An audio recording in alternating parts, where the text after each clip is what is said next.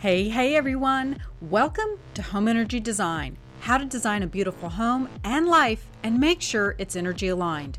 I'm your host, Amanda Gates, and I'm an interior designer and feng shui practitioner. And these combined skills have made me a floor plan reading expert. Energy design is like astrology for your home and your life. And who doesn't want more of that? I believe in all things pretty. In fact, my team and I love the pretty. But what makes my firm different is that we can help you create designs that are also energy aligned to help you get the home and life you've always dreamed of. Are you ready? Let's do this.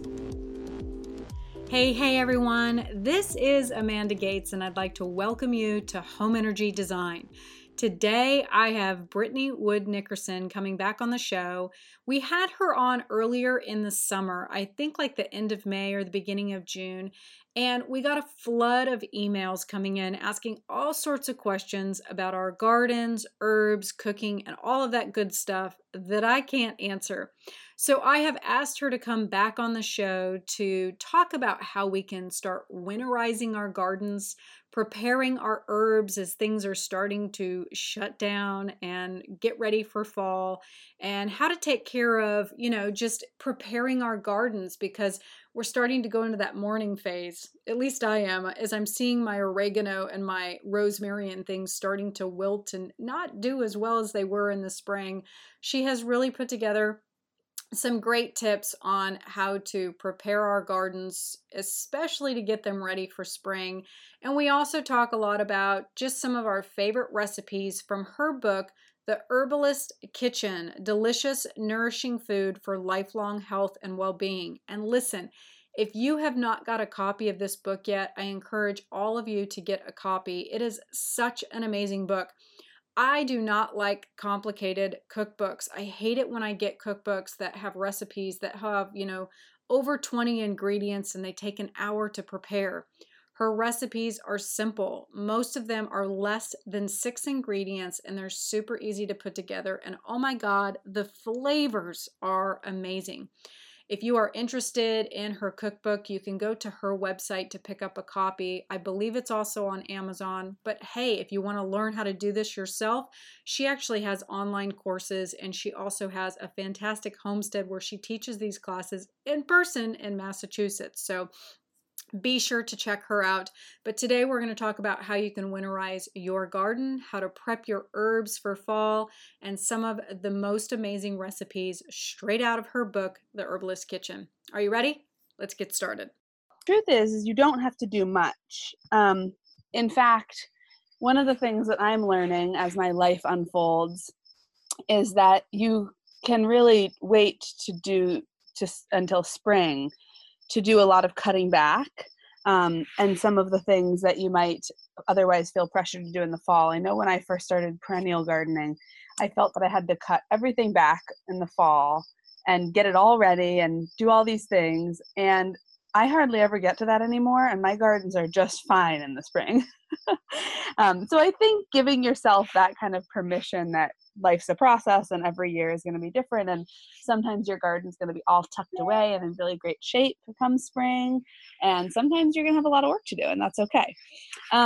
So I think that the first thing to do is to know your plants. Does your plant have any particular kind of need coming into the winter season? I know for myself, I can't overwinter an herb like rosemary in my, I'm zone 5. I can't overwinter an herb like rosemary.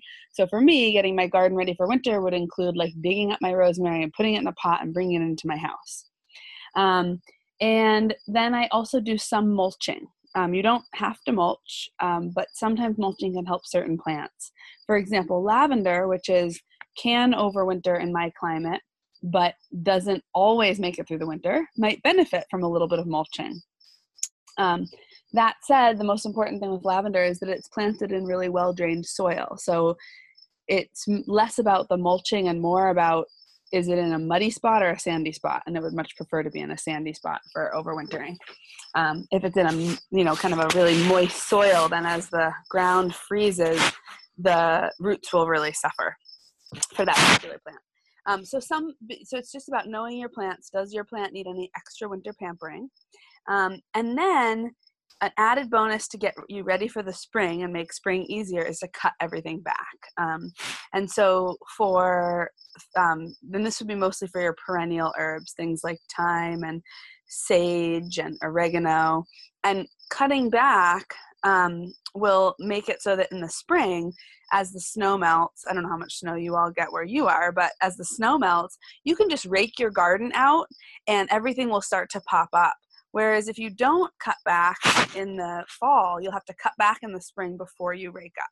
So, I mean, I think a lot of it's just a matter of personal preference and what makes people feel good as they head into the winter slumber. But the plants probably don't care whether they're cut back in the winter or the spring, the fall or the spring. But you do recommend bringing some of your plants in. I think that's fascinating that you're saying to bring your rosemary in. I've never done that. It's always died because it gets cold, and I'm like, well, I guess I got to buy more. Exactly. Rosemary is a really, a lot of the herbs that I work with culinarily, which I've mentioned, are of the Mediterranean tradition.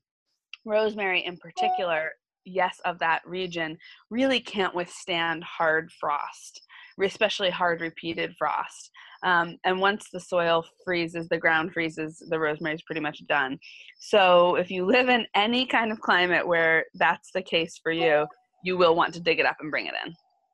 And what about some of the other herbs? Like you mentioned sage, how do they fare? And do you recommend bringing that in too? No, you shouldn't have to. I don't have to.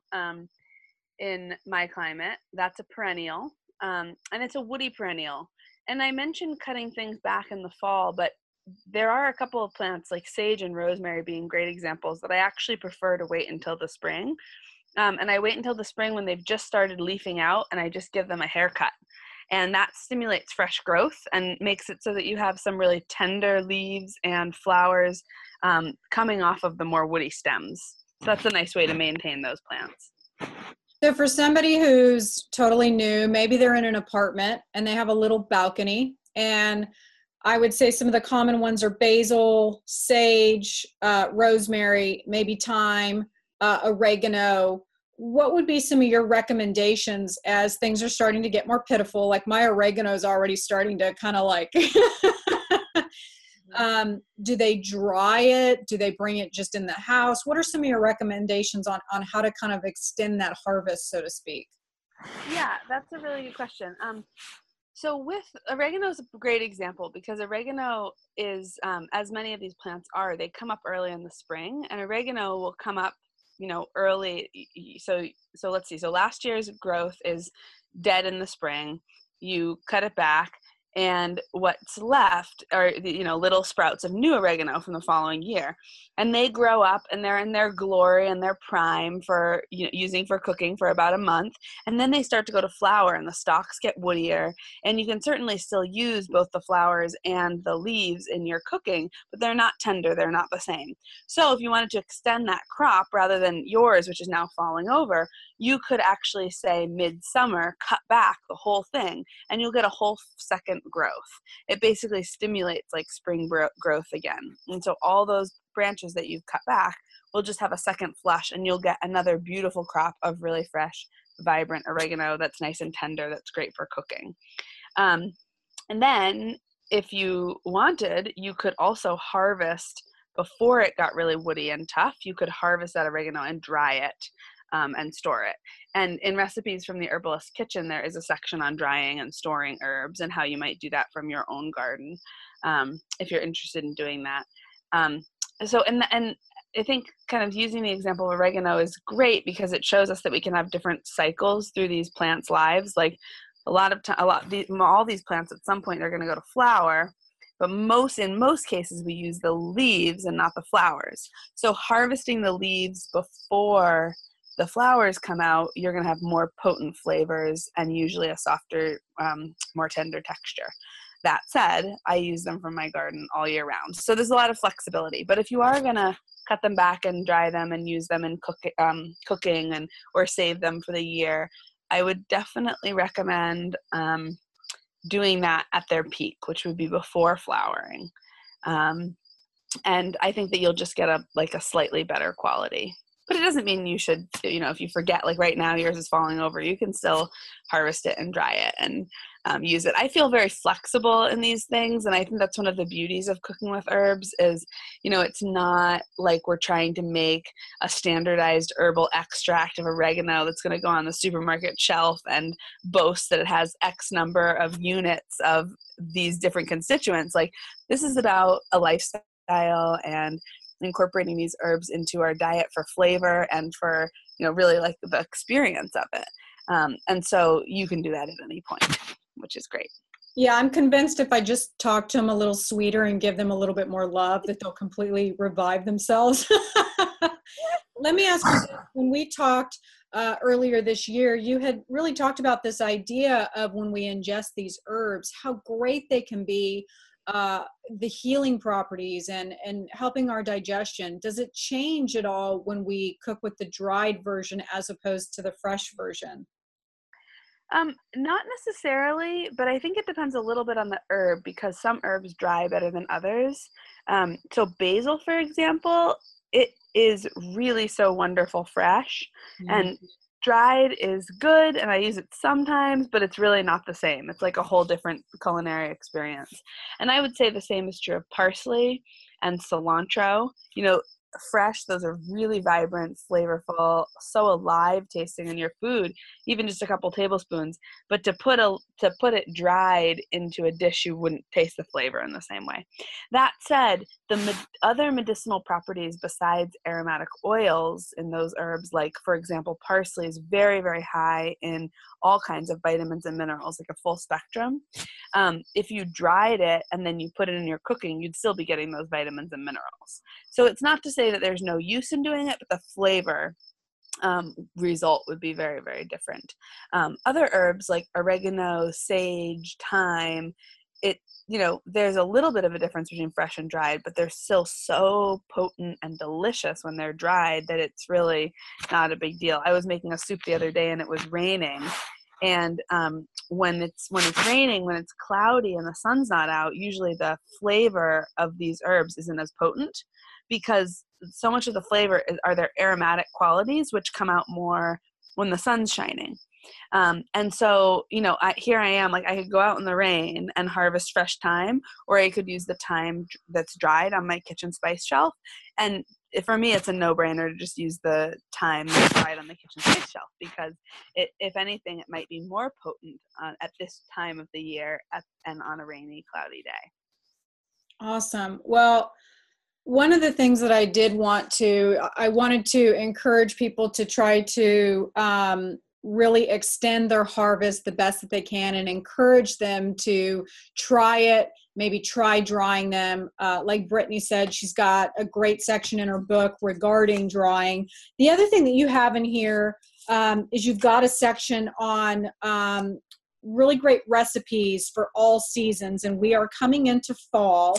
So I wanted to know, and again, the name of the book is The Herbalist Kitchen, Recipes from the Herbalist Kitchen, and this is by Brittany Nickerson. You've got some really great recipes in here for fall. One of my favorites that I've tried is the whitefish with herb butter, but I'm curious what one of your favorite recipes is from the book that's perfect for fall.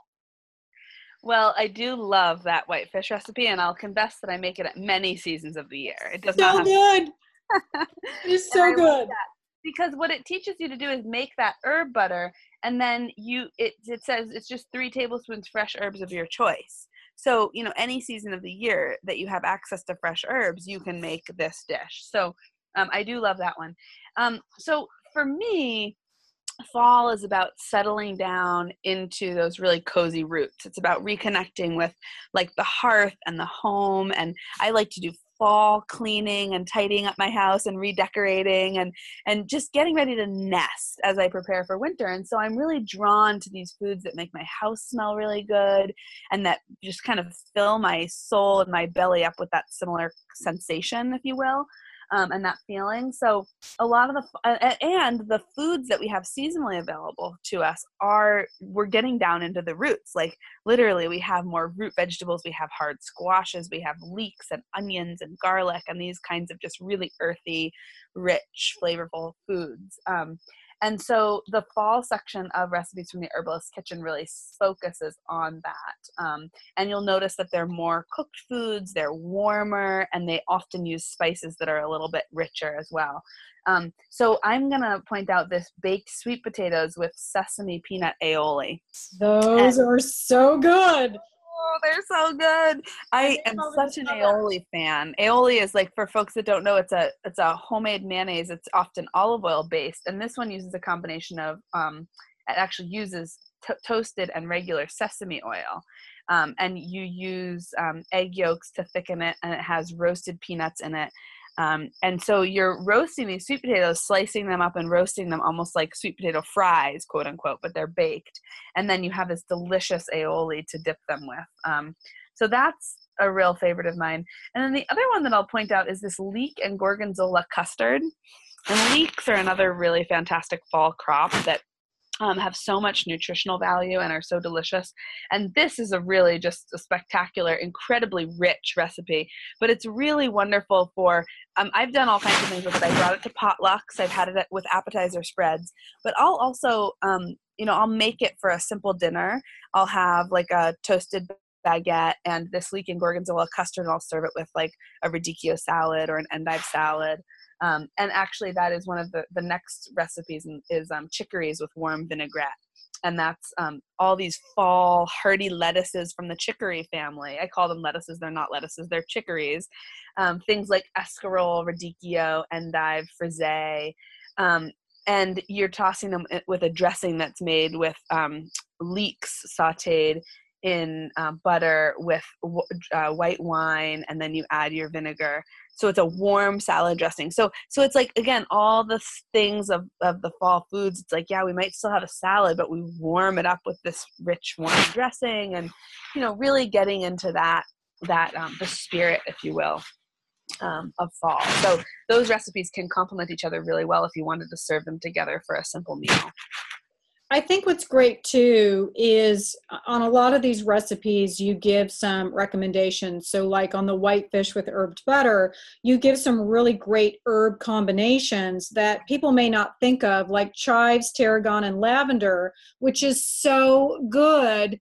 And it, for me, I was like, lavender? Really? But I tried it and it was amazing. And so I think some of the combinations are really great to try. And a lot of these, another one of my favorite recipes is the poached peaches with tarragon. And you actually made a side note that tarragon can make your mouth feel numb. And I was like, I'm so glad she said that. Did it happen to you? Yes. It's so weird, isn't it? So, the wasabi pesto, because wasabi's so hot, like I expect it from that, but I'm eating peaches and I'm like, what is happening to my mouth? Totally. So, and it's still peach season down there. We're still lucky enough to be in peach season. Oh, yeah. It's a great, we usually get it well through September. We'll have peaches. So I think those are great. And like the poached eggs with béarnaise, classic. Who doesn't love that? I think it's absolutely delicious. Good. Yeah, and so a lot of late summer recipes are also, fall's a transition season. And so you can pull in early fall from late summer recipes, and then in late fall pulling from winter recipes can really round out the different foods that you're thinking about in fall. And the quinoa salad, so good with radishes and carrots, so good. You have done so much cooking from this book. I'm so honored, Amanda. Yeah, well, and that's why I really wanted to have you back on, because Brittany was kind enough to do a fantastic code for the book, and we got a lot of emails regarding the show and questions about the herbs and stuff. Yeah. But I really want people to take advantage of the book and to get a copy of the book, because what I think is really great about the recipes is you fully explain the benefits of the herbs, how to combine the herbs, how to harvest the herbs, how to dry the herbs. But to me, all of these recipes are extremely approachable. Like there are some recipe books out there that I'm like, I don't know what the hell that means. And I've got to go and Google it. And I don't want to go Google my recipe. Right. And you can't always spend all afternoon cooking. And I tell people don't often believe me, but in a way I'm sort of a lazy cook because, I love to cook, but I have a busy life and only so much time. And so you'll find that some of the recipes are involved, but a lot of them are incredibly simple. And I think that is an important that we can make some of these changes and embrace this lifestyle without it having to bog us down. Yeah, I mean, most of these recipes have less than 8 ingredients in them. Most of them are averaging around 5 to 6. They're extremely simple. They really encourage you to eat well and really take advantage of your palate, and all of the herbs and spices. I mean, there are so many delicious recipes in here, and the combinations that you have are fantastic, but they are simple. Like, you feel fancy because the results are like so amazing, but like nobody would know that it's like pretty basic stuff. So that's good feedback, because I think that a lot of it is the herbs, that the herbs are really featured. And I think the other piece is, like, I'm looking at this recipe from the Transform chapter, red pepper and feta amuse-bouche. Amuse-bouche means to amuse the mouth. Yeah, you love that one. And the whole point of this recipe, again, it's only it's less than 6 ingredients. If you count salt and pepper, it's like 4 ingredients. And but the beauty of it and why it works is that you are slow caramelizing the peppers in really delicious olive oil. And so it's about the preparation. And I think that when you start to understand like how and why cooking works, you're like, oh, I don't need a lot of ingredients. I just need a really delicious pepper, some super flavorful herbs, a little good salt, and then I need to prepare it just right to bring out the flavors of this already delicious, in this case. These are so good. I've made these too. So good. And, one of my students brought these to a potluck, and she just actually prepared them more like a salad. She sauteed the peppers, and then rather than plating them with the feta cheese on top, she actually just had a bowl of the peppers that had been sauteed and tossed with the parsley and garlic. And then she had crumbled feta on top. And that worked really well as a adaptation to serve to a larger group. Awesome. Well, I encourage everybody to grab a copy of this book. The recipes are so flavorful, and they're so fresh. They're easy. I'm kind of a lazy cook too. Like, I don't have a lot of time, and I've done some of those recipe boxes, like plated in those, where they come to, and it's like it's an hour of prep, and like, I'm sorry, I don't have that kind of time. Like, it's too long, especially when we devour it in 15 to 20 minutes. So I think that so many of these are so delicious and so flavorful, and the ingredients, like, each one is so easy and approachable to do. And then you give so many great suggestions, little tips on how to boost it or amplify it and make it a little bit better, or things to try. And like I said, on the herbs with the fish, I would have never combined lavender in that. I would have never tried that. And it was so good. I'm so glad you trusted it and tried it and then loved it. That's such a great story. Well, and one of my favorite fishes is cod, which is such a light, flaky fish. And so to me, it really allowed the herbs to shine through and to be so flavorful. I cannot say that word today. Flavorful. And I think it's because I'm getting so excited about the herbs. Yeah, really. But it was such a great combination. And the parsley and garlic and the thyme and the lemon zest is really good. Mm-hmm. The garlic and the parsley was, not one of my favorites, but, my friends loved it. But the thyme and lemon zest. Well, that one's a little bit tamer for your, you probably cook with parsley and garlic all the time. It is tamer. So yeah. The thyme and the lemon, because I do love lemon, especially Meyer lemons. Oh, they're so good. Me too. But yeah. I think that with a really good, delicate, flaky fish, it's so good. I agree. I love it. And you can use any kind of white fish that you have access to, but I also do really love cod. And my daughter, who's 19 months, she really loves fish, and she'll eat any of these herb butters on the fish too. Butter was one of her first words, so that hasn't been a hard. I like her. Yeah, exactly. Well, Brittany, thank you so much for coming back on the show. I'm hoping that I will encourage and help people want to prolong their harvest and encourage them to get a copy of the book and try some of these amazing recipes. if people are interested in learning more about you, where can they go to find you, stalk you, and get information about because you've got a lot of great classes too. Yeah, so my website is Thyme Herbal, and thyme is like the herb, so ThymeHerbal, thymeherbal.com. And through there, you can link to all of our social media pages. You can order the book. You can find out about the online herbal classes that I teach. And we had talked about maybe doing a book giveaway on Instagram, so maybe we'll do that. Yeah. I think that would be great. So that might be an opportunity for folks to, learn more and connect and hopefully win the book. Yes, and try all these amazing recipes, and then they can get back to us and we can get back on here again and talk about all the things that they've done. Exactly. And I have on my blog, I have a lot of recipes. The blog is through the website at thymeherbal.com. And then I also post recipes often on Instagram or Facebook. So following on social media will also give folks access to a lot of seasonal inspiration and recipes and whatnot. Awesome. Well, thank you again for doing this. I so appreciate you. You're so welcome. Thank you so much for having me.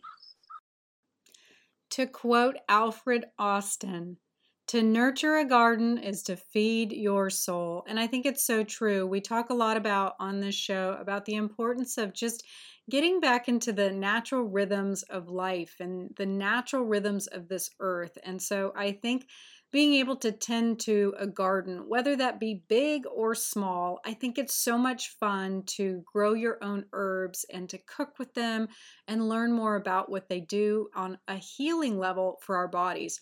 Brittany's book, The Herbalist Kitchen, actually goes into great detail about the properties of each food, the vitamin content and the healing properties like digestion and how they help us in so many ways. And not to mention, they taste really good.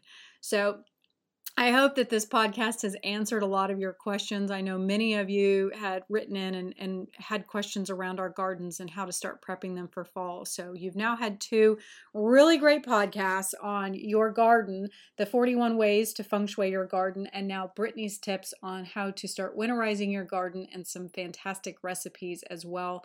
You can go to her website, Thyme Herbal, to learn more.